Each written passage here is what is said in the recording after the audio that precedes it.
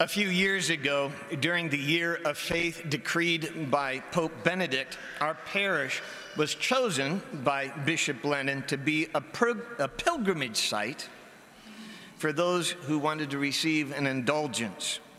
So we had volunteers to greet pilgrims in the back all year. We had special pamphlets made up to tell people about all the symbolism in our building.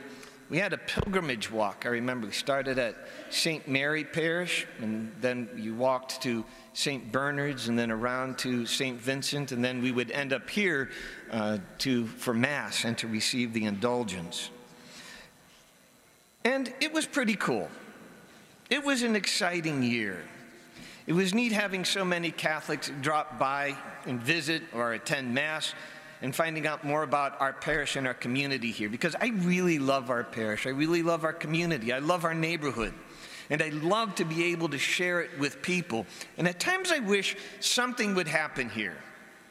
Like a Eucharistic miracle would occur. Or maybe a saint would appear and start giving locutions or something.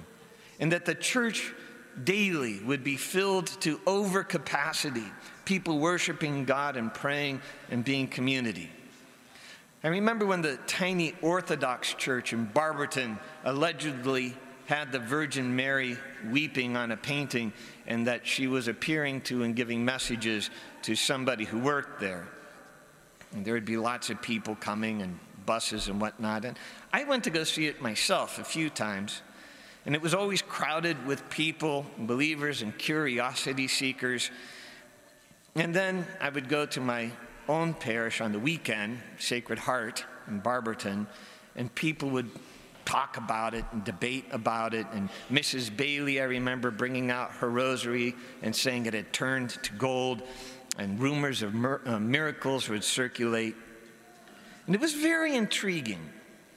You know, of all places, in Barberton, this was happening, and at the time we thought, well, maybe we're important too. And while all that was very cool to witness, having gone through that, when I think about it more deeply, I am not so sure that I want that to happen here at our parish, at least not on my wish. I want something superior for us. For what if, as has happened in other places, there was a Eucharistic miracle here, such that maybe the host started to bleed, or that maybe Mary would appear somewhere in the blue of our mosaic back here and giving messages to one of you. That may indeed bring many people into our church building, and maybe we would have to figure out where we would park buses and manage crowds, how we would manage crowds, and maybe we'd have to up our stores of wine and bread. And that might be great and all, at least for a spell, but why would that extra group of people be here? To see something novel? To be amazed? Something entertaining? And maybe that's a little bit unfair. There would be people genuinely here looking for something that would bring them closer to God and maybe spark faith into action a little bit, maybe to be inspired. But think of it this way. Have you ever questioned why a person might like you? I am amazed sometimes at the people with whom I get to associate, you.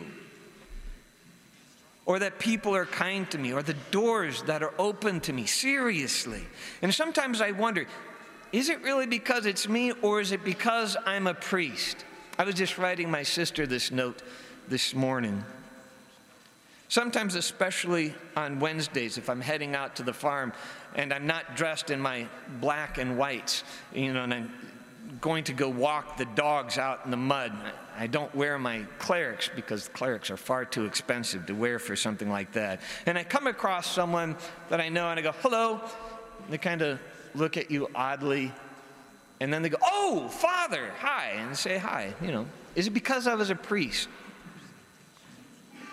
Once again, maybe that's an unfair analogy, but people do wonder such things for different reasons. Do they like me because I'm rich, or because I can get things for them? Do they like me because I'm their boss, or I'm good looking, or whatever? And if there were extra miraculous goings-on around here, would there be buses of people here only because they love Jesus, or because they might see a miracle or some notable event, or just because everybody else is going? But what if they were here just because they loved God enough? Today in the gospel about the presentation of the Lord, we hear the story about the prophet, and the prophet is proclaiming wonderful things about God being present in the temple, Jesus, revealing his identity. And maybe you have a vision of people being interested in going and being in awe of this child over Jesus. But you know what, really, I kind of doubt it. People are people. And Jesus appeared just as a baby, at least at that moment. What if someone were to come to you in this place right now? They came up from the back behind you and they whispered in your ear while you were trying to pay attention that there was a child in the back sent from God who's destined to be the rise and fall of many. I know I would say, oh, okay, thanks. I'll be sure to look into that later and go back to praying. But there was God in the temple, right? Though incredible things are happening at every Mass, God's presence it tends to be toward the unassuming and the quiet, especially to the inattentive, and especially as compared in today's shock and awe entertainment culture. Christ is present here in this church, wholly and substantially, in the same way that he was present at his presentation in the temple.